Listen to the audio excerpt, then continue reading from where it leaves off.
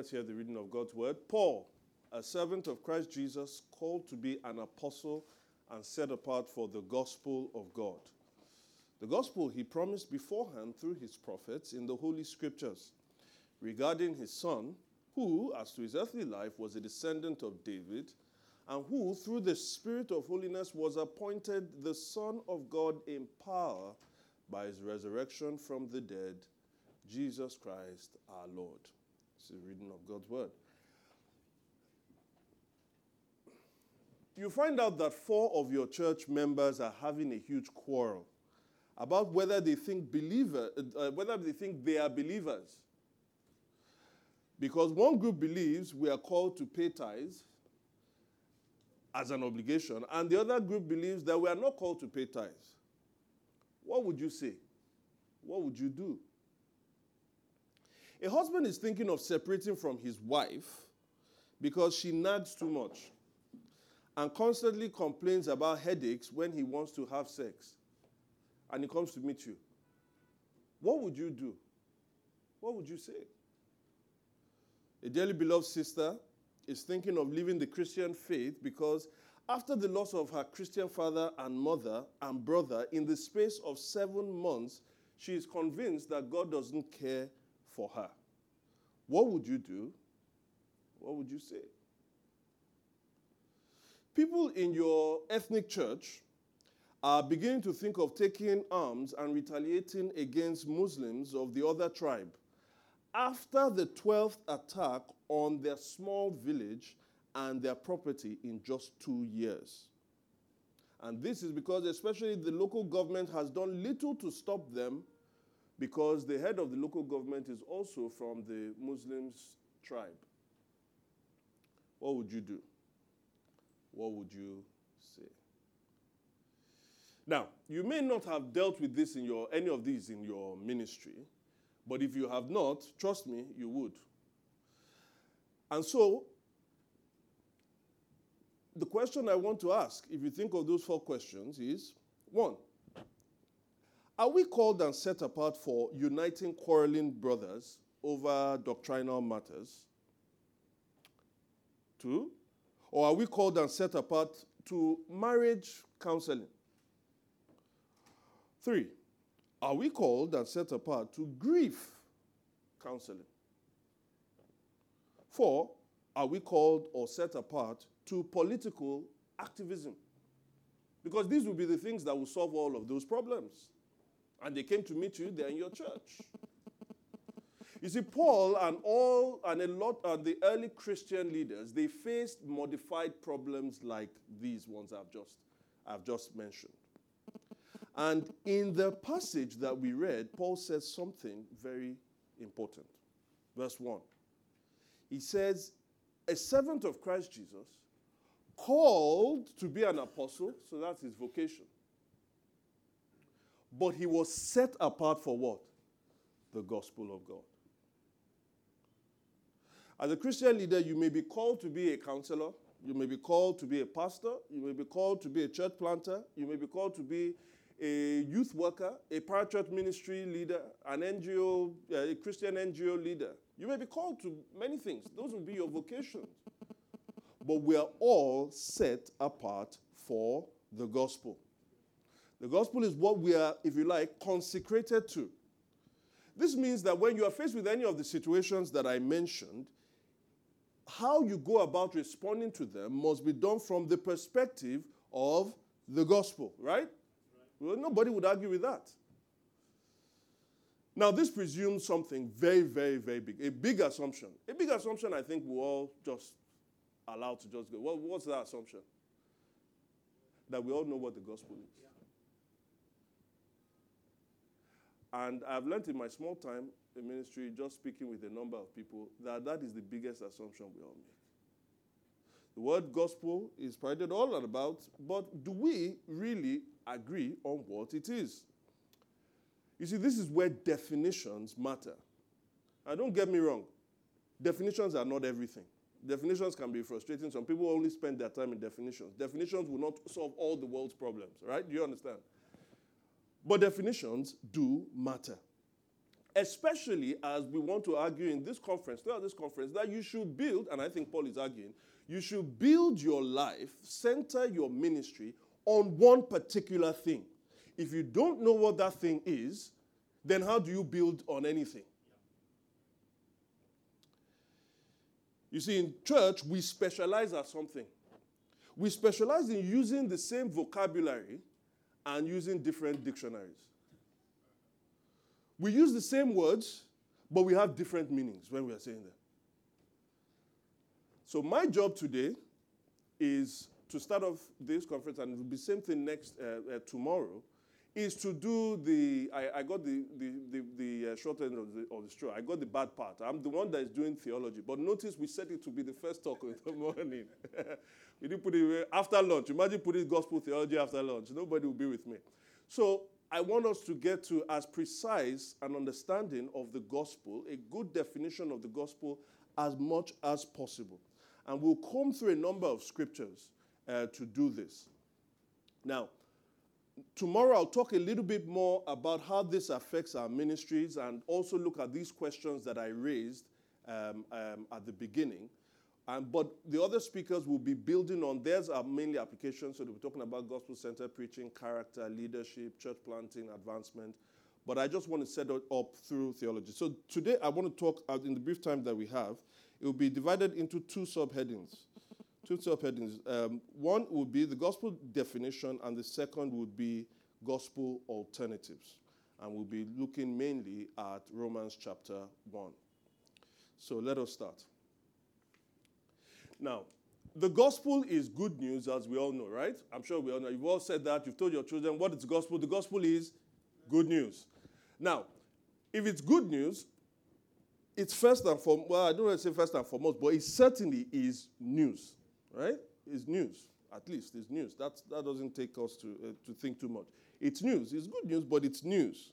If it is news, then it is a statement. You know, newscasters, when they read news, they are reading statements. They're informing you about things. When you see a particular headline, it is a statement. And you can see that Paul is going to talk about that statement. But in verse 2, when he wants to talk about the statement, when he wants to start saying the gospel, he says something that you shouldn't miss. He says, this gospel was promised beforehand through his prophets in the Holy Scriptures. Story. Now we Nigerians. Story. All right, for non-Nigerians among us, when we were growing up and they wanted to read stories to us, we say story, and you say story. And then after that, you say, once upon a time. See, we Nigerians, we love stories. I wanted to give you a story today, but I looked at my time, and I didn't want to be like some of those pastors that they say, they give you 1 hour. And when it's 5 minutes to go, you say, I'll be wrapping up in 5 minutes. And you know what that 5 minutes is, especially in Nigeria. That's another 1 hour. We'll now be getting... So, but here's the thing I know about stories.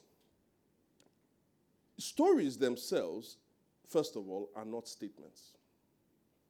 Stories are the context through which a statement emerges. So, for instance, let us say I gave you this. Let's say you were an alien to the world. You never you never searched the internet for anything. You lived in your own particular village in Nigeria, and you moved to Lagos, and you see this thing they call cable TV, and you see the news, and somebody says it's 2008, and they say Barack Obama is the president of the United States. Okay. And then you see people crying. You see old black men crying. You're like, these Americans, they are so emotional. Look at this dignified black man, old man, crying like a baby. Now, it's like they just elected another president. What's there? After 8 years, you move to. So what's the problem? Well, the problem with that is that statement doesn't make as much sense as it should if you don't put the context and the story that comes before it. If you don't understand what happened with the slave trade and how black people were treated as 3/5 of human beings, and you don't understand after the Emancipation Proclamation, the segregation that then came after, and the civil rights movement that happened after, and the improbable chance that somebody with a dark skin can then be the president of that country, you won't understand why that statement makes so much sense. Statements always need stories to give them their proper meaning. And a story is usually made up of what you can call a backstory and a forestory. Another word you can put it is, backstory you can call it history, and forestory you can call it hopes. In the negative, it will be fears. What you are looking forward to, what you are not looking forward to, but your background. And many of us here, whether you started your churches or you're doing many things, we came here with a background. You have an ethnic background, you have a parental background, you have an economic background, you have an educational background, but also there's a forestory. You have certain hopes. You have hopes for your children. You have hopes for your ministry. You have hopes for your calling. And that's why the statement, I will be at Renew 2018, makes a lot of sense. Now, I don't know what those backgrounds are, but that is what drives us. Stories drive us. And you see, the story, the statement of the gospel, because remember, the gospel is news.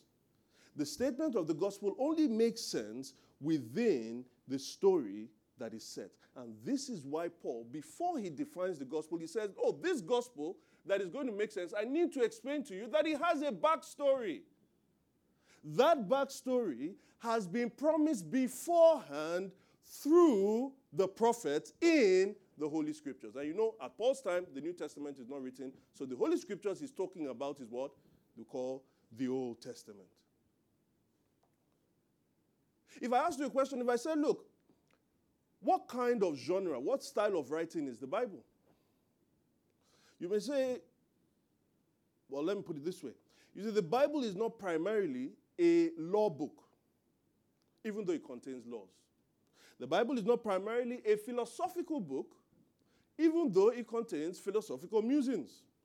The Bible is not primarily a pragmatic book, even though it contains a lot of proverbs.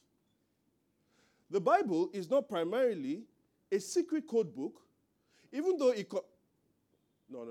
It doesn't contain any secret codes. Let's throw that one there. No. The Bible is a story book. You say, oh, yeah, Elisha's story, Elijah's story. Yeah, all those stories are there. It's not a collection, though, of just stories. The Bible, the historical part of the Bible, is telling you one grand story, a redemptive story. A redemptive story of a triune God and what he is trying to do in revealing himself to his apex creation. That's what the story is about. It is within this story that the apex of this story, the good news, the gospel then emerges. So there is the gospel itself, but you have the gospel story that lays the foundation. Do we understand that? If you take your Bible, for instance, and you read Genesis chapter 1, verse 1, what does it say? In the beginning, God created the heavens and the earth. Prepare my first slide. In the beginning, God created the heavens and the earth, right? But then you go to the end of the Bible in Revelation 21, and then it says, behold, I saw a new heaven and a new earth. Now, in the beginning, where God created heaven and the earth, eventually he created two human beings, Adam and Eve, right? By the time you get to Revelation 21, it says there were multitudes and multitudes of people. And you say, oh, we know what happened. Especially we Nigerians and Africans. You know, we are very fertile people. So you say, oh, if you read in Genesis 1:26 to 28, God told them, he said, be fruitful and multiply and replenish the earth. God said, go and make a load of babies. So that wife that was complaining about headache, have Panadol extra by your bedside because we need to fulfill the mandate of God. And so all that happened, basically, from Genesis 1 to Revelation 21, is that people fulfilled their mandate. They kept having babies and babies and babies. So God said, go and do this, and we just have to write. And it is written, they had a lot of babies. And that's how we go from Genesis 1 to Revelation 21, isn't it? Well, if that happened, our Bible would be about 2 pages long, Last time I checked, for those of you who still carry Bibles, not carry phones, it's really thick. Why is it thick? It's thick because the storyline comes with certain twists. And there are about 4 acts that we can have in this storyline of the Bible. It goes from creation and ends in new creation, but it doesn't really go like that. So we start with creation. The next place we go to is the fall, which is coming after there. Thank you, Tomua, for being speedy. The fall. And after that, and when we're watching movies, that's usually what happens. Action movies, action movies. 1980s action American movies. You guys sent us a lot of crap in the 80s. I have to say, Americans, right? So we had these grade B action movies. I remember what we say, actor never, you see, you watched it, all of you. So it starts off, the guy was in his, he was working, he had a good family, everything was fine, no problem in his life. That's creation. Everything starts very well, home. After that, what happens? One day in this beautiful city, one terrible man comes. He found a girl. He had a girlfriend. He had a girlfriend during this period. Then one terrible man comes. He kills everybody in the village. He kills his mother. He kills his dad, but then he takes away his babe. Right? So that's tension. So what then happens after that? The guy now goes away.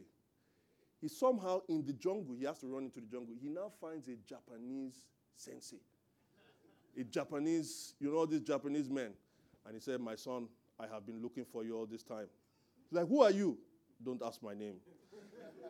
And then he sends him for training. And when he starts the training, the guy does not, he can't do anything. He can't do anything. And then one day, the master talks to him. He has a dream. He has a vision. Eventually, he gets up. He starts hitting the trees, doing all of those things. He finishes it. He's getting to the point where he's prepared. And at that point, the bad man comes and kills his master. The master always dies. And then the guy now says, I'm going to have my revenge. And so one day, the guy starts training more and more. There are visions of his master, visions of his parents, and visions of his babe. And so he's now going to the headquarters of the master. He's now armed himself. He arms himself with 5,000 grenades, 3,000 guns, because he's going to go and kill like 2,000 people. Now, they don't show us the truck that he used to carry all those things, but he's just able to shoot. He kills all of the people, but then he kills all the 2,000 people in 3 minutes, by the way.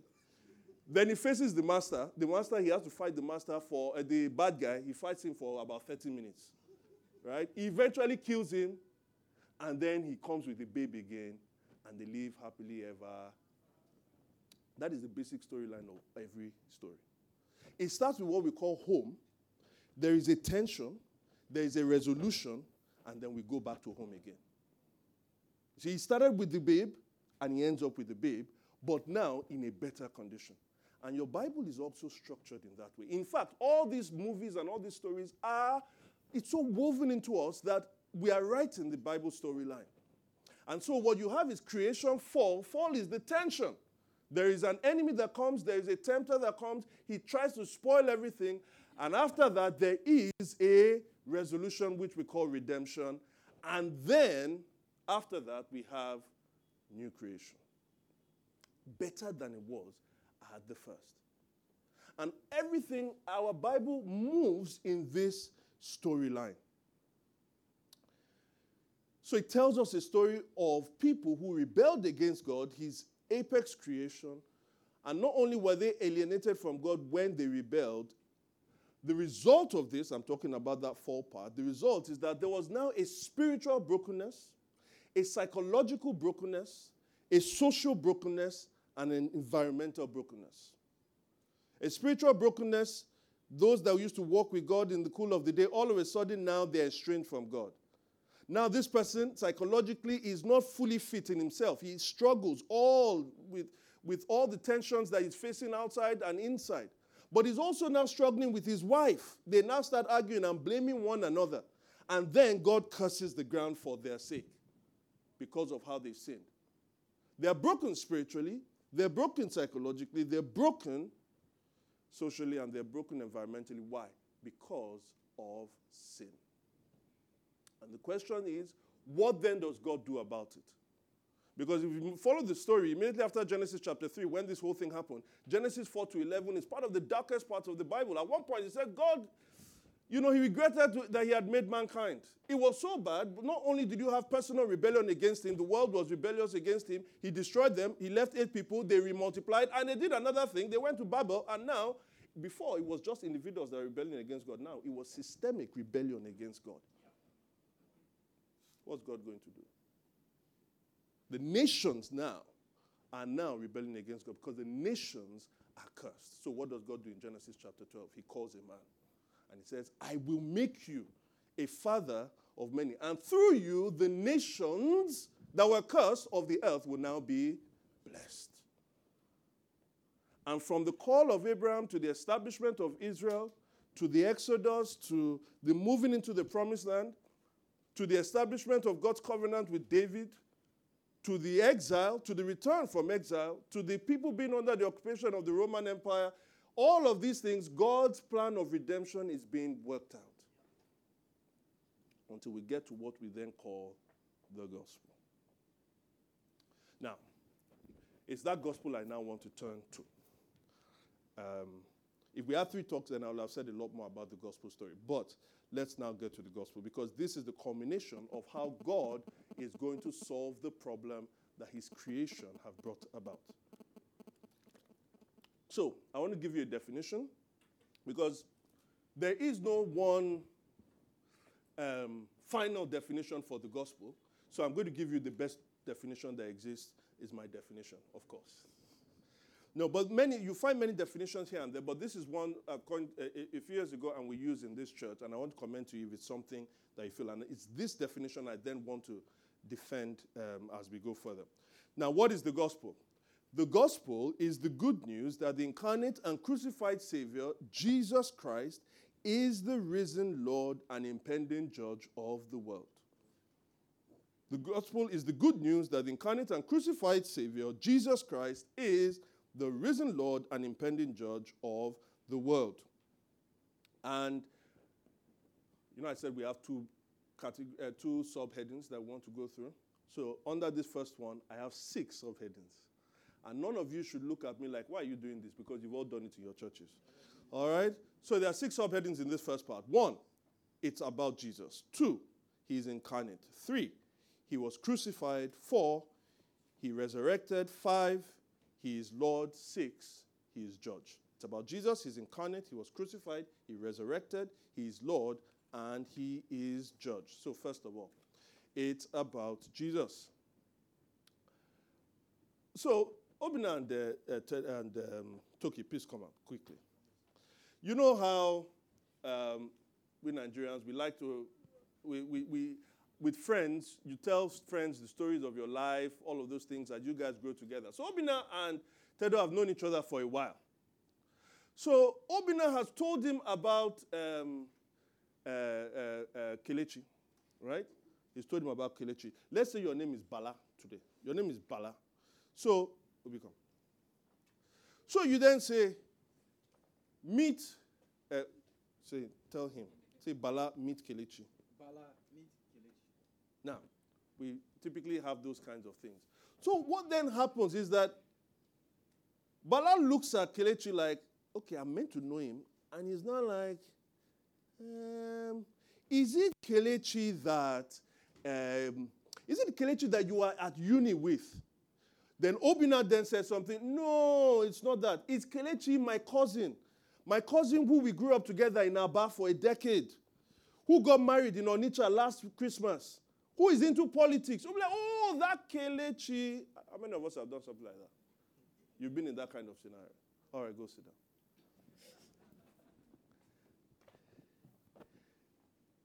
Notice that all the descriptors, he needed to put in descriptors to show him who Kelechi was, right?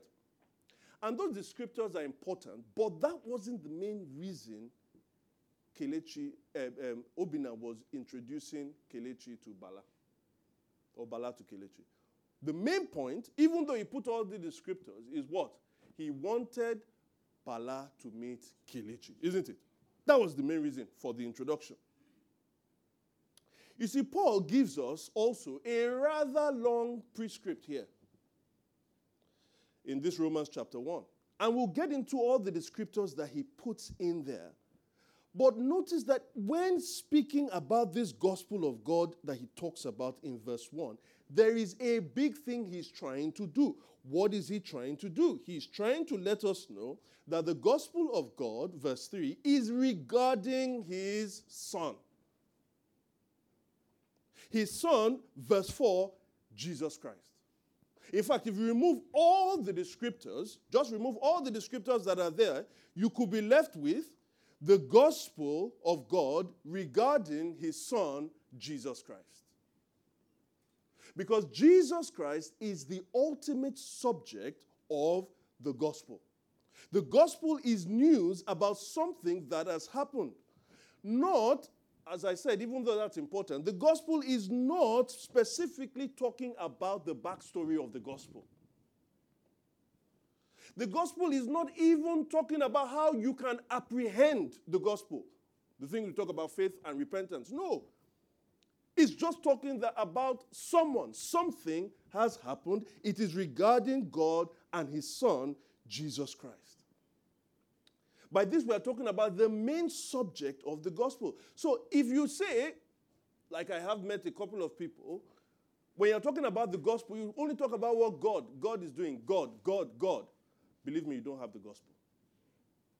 Talking about God alone doesn't give you the gospel. If you speak about social reform, and believe me, I am a champion of social reform. I want to see so much social reform in this nation and this city, but social reform is not the gospel. Ethnic reconciliation, our tribes. How many of us have married people those that are married people that are not from our tribe? Hands up. Very few. Even me too, I didn't marry someone from my tribe. My wife's name is Tosin, but I don't consider her as a Yoruba girl. She didn't grow up in Lagos. She grew up in Abuja. And Abuja Yoruba people, they're not really Yoruba people. But the gospel helped me to break that barrier. But ethnic reconciliation itself is not the gospel. Even the resurrection of the saints on the last day is not the gospel. Why am I saying all of these? Why? Because none of these are specifically about Jesus Christ. The gospel is regarding God's Son, Jesus Christ. That's the news. And you mustn't mistake that that's what Paul is trying to tell us. It's just that he's bad at writing sentences sometimes. Paul, he just puts all the caveats and you have to put all the brackets. But he's basically saying this gospel of God is about Jesus Christ. Never forget that. Actually, I said that our biggest problem, the nominalism that we have, the biggest problem, I called it Pentecostal nominalism. Actually, I had one word before that.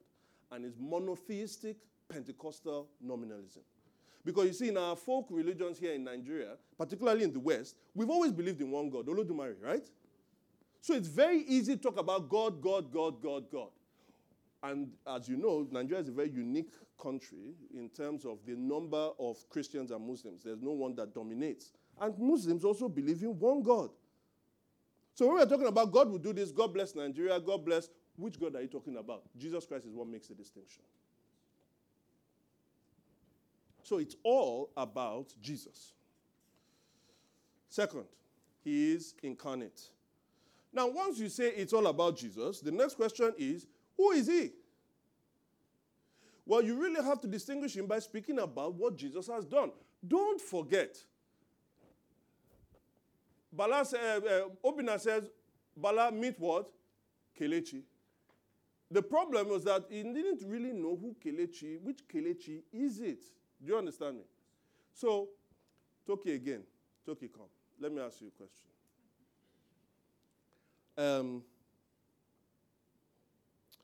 Do you know this guy? Sorry, your wife. I've met your wife, isn't it? She's a woman, right? Right? Your wife is a woman. Her name is Tomisin. Right? And she's from Anambra State. But she went to school in the University of Port Harcourt. Okay, but she went to school in Nigeria. And she can speak Mandarin. But she has 3 children for you. No, okay. Okay, she has 3 children, but 2 for you.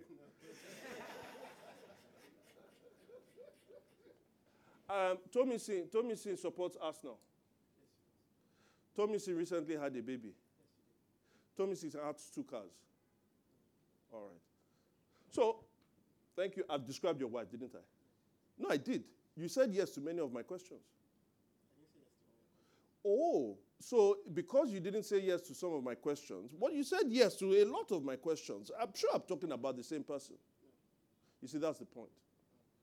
If you start to mess up on the identity or the work of Jesus Christ, we may be saying some things that are true about Jesus Christ. If you are saying some false things about Jesus Christ, we're not talking about the same Jesus Christ. And this brings about the perversion of our gospels. Paul is very clear. When he thinks about the gospel, he's thinking about certain things. It's not just Jesus came and spoke to me to open this particular church. How do you know it's Jesus? Because I know who Jesus is. No, you don't. You went around 2,000 years ago. If I showed you Jesus, you won't be able to know who he is. We only know Jesus through the definitive work that he has done that has been given to us in the scriptures. Paul said it was prophesied beforehand where? In the Holy Scriptures. And in this definition, he gives us certain descriptors. These are the big descriptors without which we are not talking about the Jesus, because there are many Jesuses on display, aren't there? And so the only way the question we are concerned about is, will the real Jesus please stand up? And he stands up through the pages of the scriptures. So the first one is that he is incarnate. Look at verse 3. In verse 3, he gives us a hint. He says, who, as to his earthly life, was a descendant of David. As to his earthly life, was a descendant of David. Now, this presupposes that Jesus had existed before. He had a pre-existence, but he came as a human being. He says his earthly life. And that he was a descendant of David. Now that takes us back to the Old Testament. You see what he was talking about prophesied in the Holy Scriptures? It takes us back to the Old Testament where there was this prophecy about the gospel's Messiah. There is this one that will eventually come and fulfill all God had spoken about. But he has to be in King David's line. Now, but how do we know? Let me give you one example. We open up the book of Mark. It speaks about John the Baptist, and John the Baptist recognizes himself in the person of Isaiah chapter 40. The one who cries out in the wilderness, prepare the way of who? Now that Lord is not just Lord, it is Yahweh, Jehovah. So he's preparing the way of Jehovah to come. There is one that will precede Jehovah. Jehovah is the one that is going to come and solve all the problems. Jehovah is coming. And then eventually John the Baptist says, that is the one I'm telling you. That is the person I'm telling you that I'm coming before. Like, wait, no, hold on now. It's Jehovah that is coming. Exactly. Jehovah comes as a human being. In the beginning was the Word was with God, and the Word was God. And the Word became a man, a human being, and dwelt what? Among us. We've beheld his glory, the glory of the one and only begotten. Jesus, God, became a human being. Now, let me tell you, this is the greatest mystery of, as far as I'm concerned, the greatest mystery of the Bible. How does eternity come into the temporal? How does the Creator become like one of those who is created? How does he enter into his creation? Your mind can never comprehend that.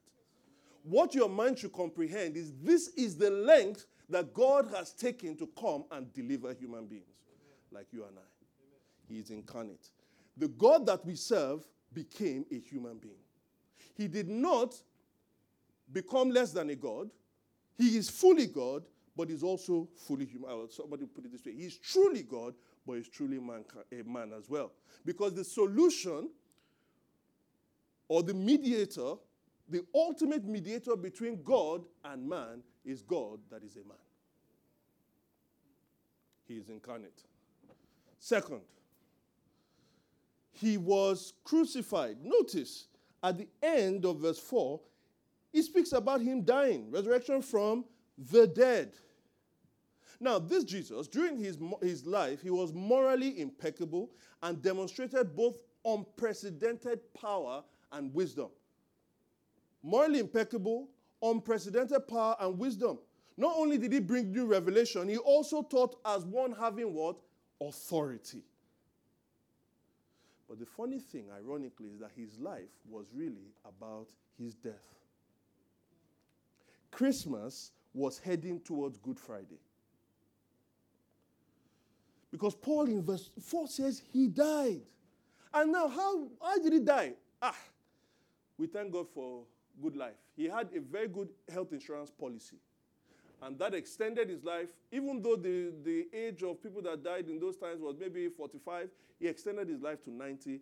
And he died in good, ripe old age. He slept. You know, Nigerians, the best way to die.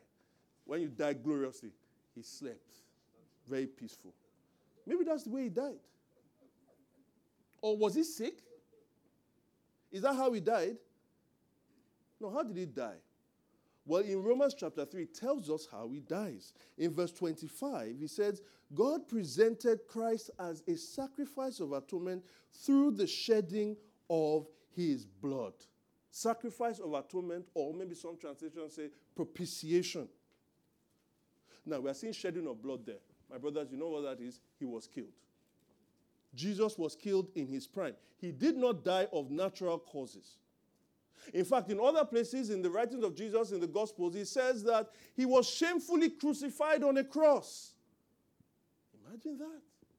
The creator of the world comes into this world. He does nothing but good. He demonstrates power. He shows us wisdom. He teaches with authority. And he's crucified as a criminal.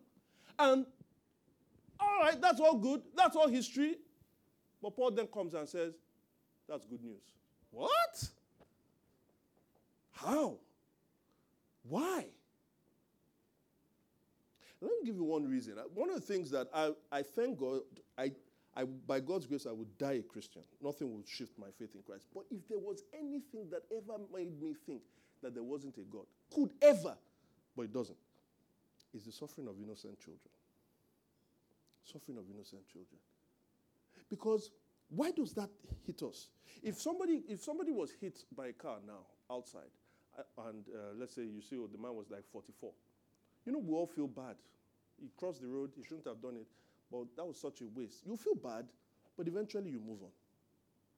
When some of us hear about some of the killings in the middle parts of the middle belt, I saw some pictures. You see a child head that has been smashed, maybe a child of 3 years old. Which one moves you more? Why? You know why? I can tell you one of the reasons why we physically are repulsed by it is because when we look at children, we say, this person has not lived enough to do any evil, any meaningful evil that they understand. That 44-year-old man that crossed, we don't know whether he was a wife beater. We don't know whether he used to drink. We don't know whether he was owing people too much money. But you say if he's 44, there is no human being that lived to 44 that has not done some bad evil, right? So you say, in some sense, he is not totally innocent. But with the child is what? Innocent. And so we say, man, this is a crime. But here's the point. If the child has not lived enough to do any meaningful evil, the child has not lived enough to do any meaningful good. Right? The reason why the death of the Son of God was scandalous is that he lived enough not to do evil, but the Bible says he only ever did good. And that's why the gospel should help you even in the times of suffering.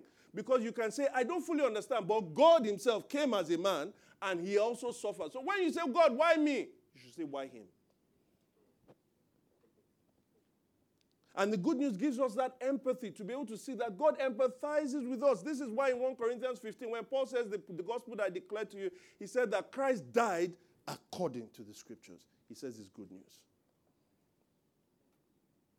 At that part, he says that I don't want to know anything among you except Jesus Christ and what?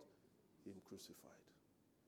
Paul tells us here that if you don't have the crucifixion of Jesus Christ in your gospel message, it's not the gospel. 4,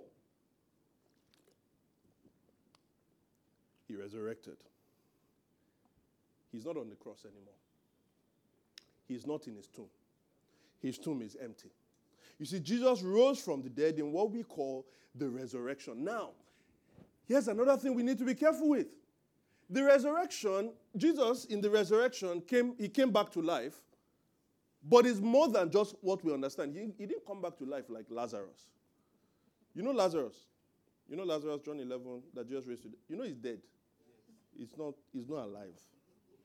He came back to life, then he died again. He died 2 times. Poor guy. You know, he's experienced it 2 times. Only him. But Jesus, when he died not to die again. Jesus in death conquered death through death. In Romans 6:9, it says that death has no mastery over him. He cannot die again because he's been raised from the dead. In fact, you see, when Jesus bodily rose from the dead, he began a new redemptive historical age. I say that again. A new redemptive historical age. By that I mean, do you want to see what the eternal future will look like? Look at Jesus after his resurrection. The future that we're anticipating, look at Jesus after the resurrection. That's why in 1 Corinthians 15 verse 45, he says, look, there was a first creation, a first Adam, but there is a final what? Adam. There's another human race. And that human race is in the likeness of the resurrection of Jesus Christ. Because of the resurrection, Jesus became immortal. He cannot die again. This is why sometimes it's a bit confusing when you read something like Colossians 1 verse 18. Colossians 1:18 says that Jesus Christ is the firstborn. Firstborn? No, Adam was the firstborn now. Jesus came 2,000 years later. No, but it says Christ was the firstborn from among the dead. Listen to me. There are 2 kinds of creation. The first creation, God brought clay, put a man there, and put the breath of his life in him, and he became what? A living being. The second creation, God saw his Messiah dead, and his breath, the Spirit of God, raised him. For if the Spirit that raised Jesus from the dead lives in you, he will what? Quicken or raise your mortal bodies in the same way he did Jesus. Is that it is different. In this regard, he rises from the dead, and this new creation will never die again because he rises into incorruptibility and life. The first Adam was a living soul, but the second Adam is what? A life-giving spirit. There is a new man, and the resurrection of Jesus Christ shows us that the new creation, we've entered into it. Why? Because Jesus has got in there. For in Adam all die, but in Christ all shall be made alive. The resurrection opens a whole new understanding in how we think about history. If the resurrection did not happen, Paul says to people, we have all meant to be what? Pitied. Your faith means nothing. He says, look, enjoy this life now. Party. Have a ball. Because after this, there's nothing to do again. But if Jesus rose from the dead, and he says, in fact, he rose from the dead, that's why we can suffer in Ephesus with brute beasts. That's why we can suffer all day long. Why? Because we have a hope that others don't have. So Jesus rose from the dead. I said in Colossians 1:18, he says, he is the beginning and the firstborn from among the dead, so that in everything he may have the supremacy. That leads me to the 5th one. He is Lord. Supremacy. What does that mean? Well, go back to the text again in chapter 1. Because there's something funny there, like a tautology. You know what a tautology is? A kind of statement that is repeated. When you read 1 verses 2 to 4, you will see that it says the gospel of God regarding his son. We see that in 2. Regarding his son, Abi. But if you now go to verse 4, it says that son who was appointed the Son of God. The gospel regarding his son, who was appointed the Son of God. I thought he was already the son. How is he now appointed the son? Wasn't he the son from the beginning? How is he now made the son? When you think about the Son of God, when we say Jesus is the Son of God, and this is where sometimes we Christians, we are worst enemies when it comes to Muslims. Because many times in our understanding of the Son of God, we think of God giving birth to somebody, somehow. But you see, we have to allow our understanding of Jesus' sonship to be as expansive as the Bible. There are 2 ways the Bible presents Jesus' sonship. 1, Jesus is the eternal Son of God. God the Son. Before any human being was made. From all of eternity, God has always existed in 3 persons. And one of them is the Son, Father and Son. The pre-existent God is God the Son. He's always existed. Now, but that God the Son, as Paul is showing us here, he had an earthly life. In that earthly life, he put on flesh. He was Israel's Messiah. And in that regard, according to David's line, he was the Son of God, doing good. However, before his resurrection, he was the Messiah that was going to the cross. After his resurrection, he was the Messiah that was going to the throne. Now, this is important. Listen to me. When Israel was leaving Egypt, when they went to leave Egypt, God said to Pharaoh on the last plague, what did he say? He said, let my people go. If you don't let my people go, I will kill all your firstborn sons. Why? Because Israel is my firstborn son. God adopted Israel over all the nations of the world as his own chosen possession, and so therefore he called Israel his son. So that when God was making a covenant with David the king that represents this sonship nation, God says, when you go to the throne, you will become my son. That's what Psalm 2 is all about. You are my son, today I have what? Begotten you. That is a psalm written about when a king in the Davidic line, goes into the throne. It's not that God is giving birth to a son, it's that he's ascending to the throne of the king of God's people. God's people, the son nation, and therefore the mediator, the kingly mediator, is like God's own son as well. Do you understand? And so every Davidic king that sat on the throne of God's people was God's son. Do you understand? And so now the broken house of David has been fallen for 400 years. And Jesus then comes and he dies. But when he dies, remember the promise was that I will give him the throne and the keys of the kingdom. He will sit on the throne of David. And so when he resurrected from death, remember they wanted to make Jesus Christ king many times. He said the time hasn't come. Because the son was not going to be appointed the son after the order of Adam. He was going to be appointed the son after the order of Christ in the resurrection. And so the throne is not a throne somewhere in the Middle East there. It is the throne over all the world. So when Jesus resurrected, he ascended and he went to the throne in heaven. And we know that happened because he poured out his spirit. See how Paul puts it in Acts chapter 13. Acts chapter 13, Paul is speaking to some Jews. He says in verse 32, we tell you the good news, the gospel. What God promised our ancestors, he has fulfilled to us, their children, by raising Jesus up. In other words, the promises of God that are yea and amen, they are yea and amen in who? Christ. The promises are fulfilled in the resurrection of Jesus. And then he says this, as it is written in the second psalm, you are my son, today I have become what? Your father. He said that second psalm is finally fulfilled because now there is a king. Not that kings will be dying. You know, if you read the book of Kings, this one, he died 40 years, then his son then took over. Now, at this point, they said, now, finally, a king has ascended to the throne. A priest, after the order of Melchizedek, who has an indissoluble life, he's ascended to the throne. And now he's appointed God's son forever.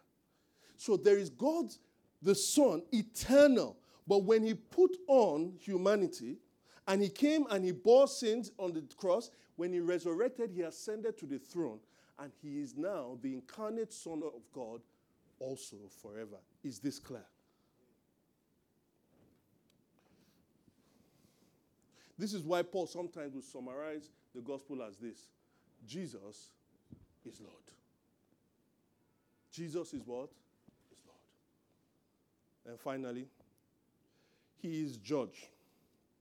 In 1 Corinthians 15, verse 26 to 27, verse 25 to 26, we are told that Jesus must reign until he put all his enemies under his feet. The last enemy to be defeated, he calls what? Death. So Jesus is reigning now. He's Lord. But he hasn't put all his enemies, the final battle has been won, but he hasn't put all his enemies under his feet. How do we know? Because people are dying. So he's reigning until he puts all his enemies under his feet. What is the last enemy to be defeated? Death. So in other words, the fulfillment of the gospel has not finally taken place. It will happen when Jesus returns to judge the living and the dead. Paul calls this the second coming of Jesus Christ, or we know it as the parousia. Now, if you turn to Romans chapter 2, Paul shows us something there. Look at Romans chapter 2. Romans chapter 2, verse 5. I'll read to 8. He says, but because of your stubbornness and your unrepentant heart, you are storing up wrath against yourself for the day of God's wrath. What's Paul talking about there? He's talking about final judgment, right? Right? The day of God's wrath. When his righteous judgment will be revealed, God will repay each person according to what they have done, to those who by persistence in doing good seek glory, honor, and immortality. He will give them eternal life. So Paul is talking about the end. Are we agreed? But for those who are self-seeking and who reject the truth and follow evil, there will be wrath and anger. Now he continues all of those. He goes from 9 to verse 15. It's still the same argument. And here is how he concludes. When he's talking about the judgment of God, and Jesus Christ is going to do that, here is how he concludes. This will take place, verse 16. This will take place on the day when God judges people's secrets through Jesus Christ. We've already established that, and here is the punchline. As my gospel declares. You see, the judgment of Jesus Christ is part of the gospel. When Jesus comes to put everything to right, that is good news. When Jesus comes to judge people eternally who have rejected God and feel that they are their own gods, believe me, in Revelation it says the angels of heaven were singing to him. It is good. I don't want to sound like somebody that's just a hell and firestone preacher, but that is true. And I'll say a little bit more about that. But that is true. So what is the gospel? You have to have these elements that distinguish Jesus Christ. The gospel is the good news that the incarnate, crucified Savior, Jesus Christ, is the risen Lord and the impending judge of the world. Now, sometimes you can take elements of that. Paul says in some place he just takes Jesus as Lord. In another place he said, I want to know nothing else among you except Christ and him crucified. He doesn't say anything about resurrection. In many places in the book of Acts, he will say, oh, they preach the resurrection of Jesus Christ. You see, you have the different element there. But if your Jesus is not distinguished by these elements, then you have a different Jesus. If you are thinking about a gospel-centered renewal revival, it's not that we have the luxury to all define the thing for what we want it to be. We have to go back to the scriptures. That is the good news. Now, the good news, as you know, if today they come and they say, there has been a 50% increase in GDP, in Nigeria's GDP, you know, and they say, so also that we are now number one on corruption index, transparency index. That is, we are the best, we are the most incorruptible country in the world. I thought somebody would say amen. So our GDP has increased by 50%, and now Nigeria is so clean, it's not corrupt. You know that's news, first of all. But that news means something for us. There are benefits to it. So I'll talk about the benefits tomorrow. My time is up, but can I crave your indulgence for 8 more minutes to just finish up with certain things? I want to offer you a particular definition. It's a bit more expansive. Now, it takes into account the result of these things, of what Jesus has done. It's much more expansive, and I'll just make a few comments about some alternatives that we should be wary of. Now, can I have the second one? So, it is what God has lovingly, graciously, and decisively accomplished in and through the person of his incarnate Son, Jesus Christ. All right? That's the gospel. But what does it then do? It reconciles rebellious sinners to himself. It gives them new life in the Holy Spirit, defeats the cosmic powers of evil, establishes a new community of love, that's the church, with the promise of fully restoring the created order. This was accomplished because Christ has died and is resurrected. This was accomplished in Christ's death and resurrection. But now he is reigning, so it's being administered through his heavenly reign and will finally be consummated when in his what? Return. You think of Christ's first coming, you think of his reign, and then you think of his return. But you see all those different benefits there. And it's with this definition I want to make some caution. I want to offer some caution. Sometimes the problem with our gospel is that it doesn't focus, it doesn't have an eternal worldview. You see that part at the end where it says he's coming. In other words, you are not going to get everything now. Not everything. The way the world is not, I believe through the gospel we can change things, but there are certain things we don't have now. We have certain gospels on parade now that tells us, look, if you are in Christ who's died and risen, you just need to appropriate your faith to get anything you want. That is a problem. Because that awaits when Christ returns. Sometimes also, here's the problem. When we define our gospel, we focus too much, or when we are applying it, we focus too much on him defeating the cosmic powers of evil. What do I mean by that? Pastor, my mother-in-law is disturbing me. She's a witch. She's a witch. It's possible the mother-in-law is a witch. So what does the gospel now bring? You say, well, we're going to fight fire for fire. So the theater of the gospel is one of fight. Now I say, we can't carry guns. We can't. But we will have spiritual word, fire. So our gospel turns into Jesus has defeated the cosmic powers of evil. So we will hold prayer meetings that is fire meetings, or, fire, fall down and die, all of those kinds of things. That is a problem. Here's another one in that regard. What if you meet people, somebody she's been molested in her life, or her husband has treated her very badly, or somebody who has been swindled, and this person now is having a problem with self-esteem. We have a lot of people that have self-esteem issues. So what we then end up doing is that, the biggest problem you have in this life? The biggest problem you have in this life is the oppression that's come to you. So we become encouragers in chief. And so our gospel becomes too therapeutic. But we never allow those people to see that at the heart of the gospel is that we are rebellious sinners. Even the victims themselves are rebels. And so what will then happen is that you will give a truncated gospel that is always all about just encouraging people. That gospel never calls people to repent. So I want to end with this. I'll give you 5 different types of gospels, 5 different gospels that I think are on parade.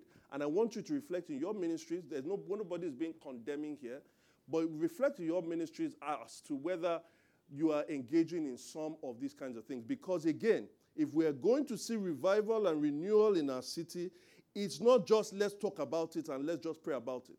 We pray and we use the means that God has given to us, which is the right and the true gospel.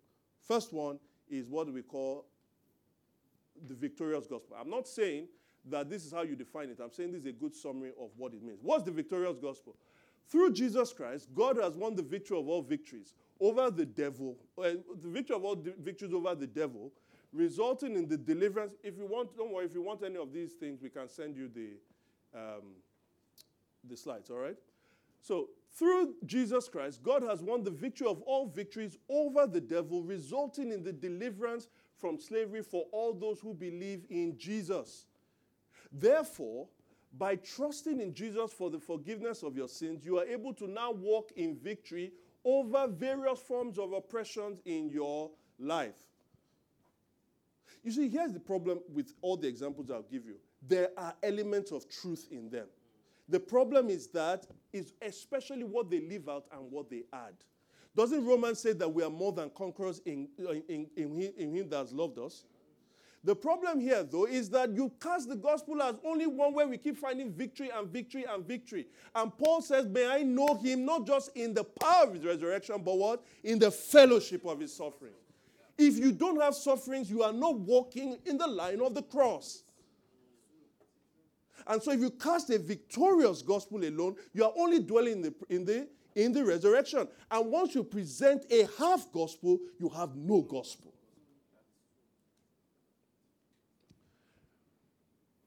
And so this is what happens. Somebody is dealing with sin. Somebody is dealing with lying. And what do they want? They want a man of God to come and cast out the spirit of lying from them. Because you have this kind of victorious thing. All I need is victory over this. They don't use the means of Bible study, of praying, of keeping themselves accountable. They don't want to grow spiritually. Second, you have which one is next? The holiness gospel or example. The death of Jesus Christ symbolizes God's supreme holiness and his displeasure towards sin. All those who believe in Christ are therefore called to live lives of utter holiness, mortifying the lust of the flesh, shunning the lust of the eyes, and suppressing the pride of life with the hope of making heaven in view. These people preach on Isaiah chapter 6 half of the whole year.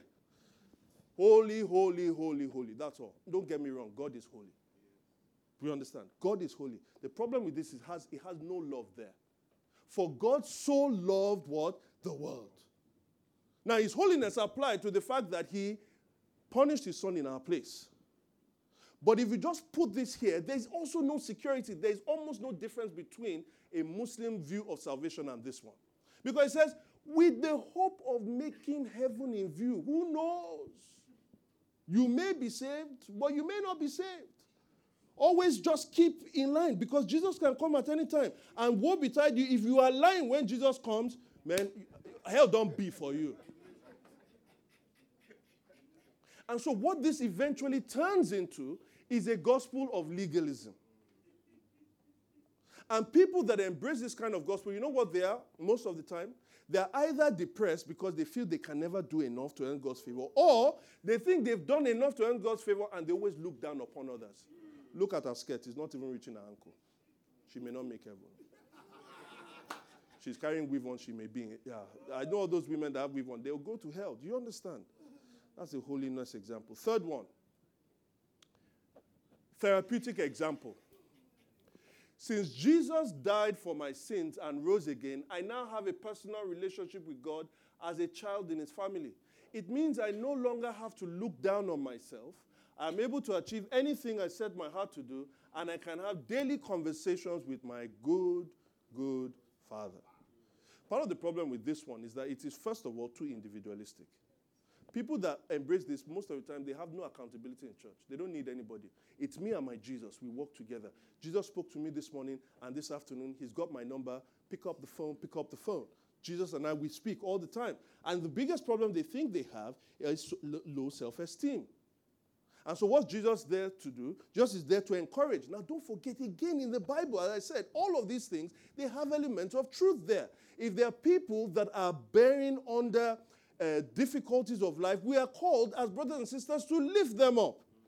But the problem here is that this gospel has no wrath at all. Nothing about sin. God didn't come to deliver you from sin. God came to deliver you from a low self-esteem. There are many people with great self-esteem that are not saved. And so is your message is strictly only just about encouraging people. If you have that, then you don't have the gospel. Number 4. We're doing 5. The prosperous example. The death and resurrection of Christ was God's instrument in history to reverse both the guilt and the accompanying curse brought about by Adam's fall. When we believe in Christ, we appropriate the blessings of the abundant life, which results in restored fellowship with God, consistent triumphs in spiritual warfare, growth in holiness and gifting, good, physical healing in our bodies, and significant increase in our finances. Without being too technical, this is what somebody can call an over-realized eschatology. What does that mean? You remember the definition I gave? I said that Jesus is going to consummate everything when he returns. The problem with this gospel is that it brings some of the things that are not going to happen now, it brings it into this. If you say that everything can be given to you, you just have to have enough faith. Often people that preach that message, I want to say, can I take you to South Sudan? You know South Sudan? Yeah. In wartime. Let's take it there and say, guys, as they're running away from guns, all you have to do is have enough faith. You have money in your bank account. Don't you understand? They can't even open a bank account. Talk less of filling the bank account with heaven's economy.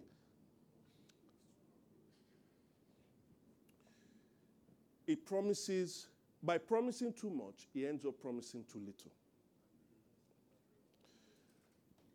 Is it that God doesn't care about our bodies? I totally believe that Jesus heals today by the power of the Holy Spirit. But I also believe that Paul, that healed people, could not heal Trophimus as well. And it's nothing to do with Trophimus' faith. The power of the resurrection shows that God heals people today. The fellowship of his suffering shows that God doesn't heal people today. God has two responses to suffering. If you read 2 Corinthians 1. One is that he delivers us from suffering. He delivered us from such a great trial, and he will yet deliver us. But in that same 2 Corinthians 1, he says, blessed be the God of all comfort, who comforts us in all our what? Suffering. If he doesn't deliver us, he gives us comfort.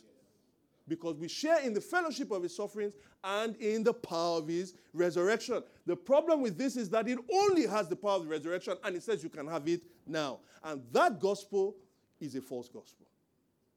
The gospel that puts your mind so much only on money, or your health and all of those things, it promises too much and ends up promising too little. God will eventually give us bodies that will never, ever grow sick. He promises that. That is why the resurrection happens. But that happens when Christ returns. The final one is what we can call the kingdom example. Through the death and resurrection of Jesus, God was bringing to pass his kingdom agenda.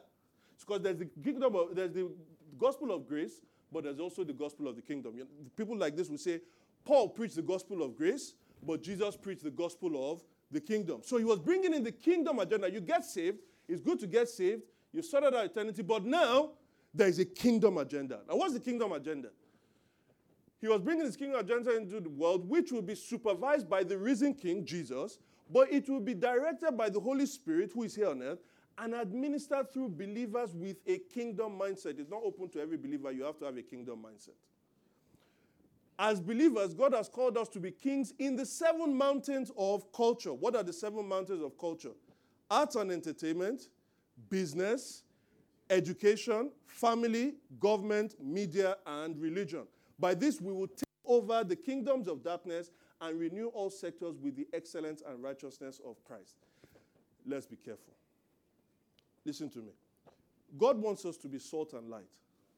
The kingdom of Christ is a salvific kingdom.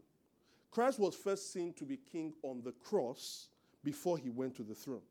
So when John writes about Jesus Christ saying, you must be born again, that being born again is tied to the kingdom. You can't see or enter the kingdom without being born again. To be saved is to enter into God's salvific kingdom.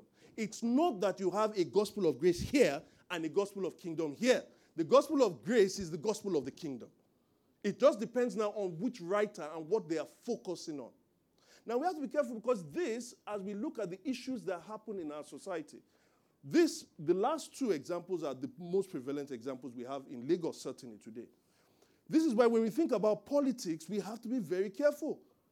Is it when we send Christians into the places of power, then everything will be turned around? I love our vice president. He's a Christian. Has everything been turned around? No.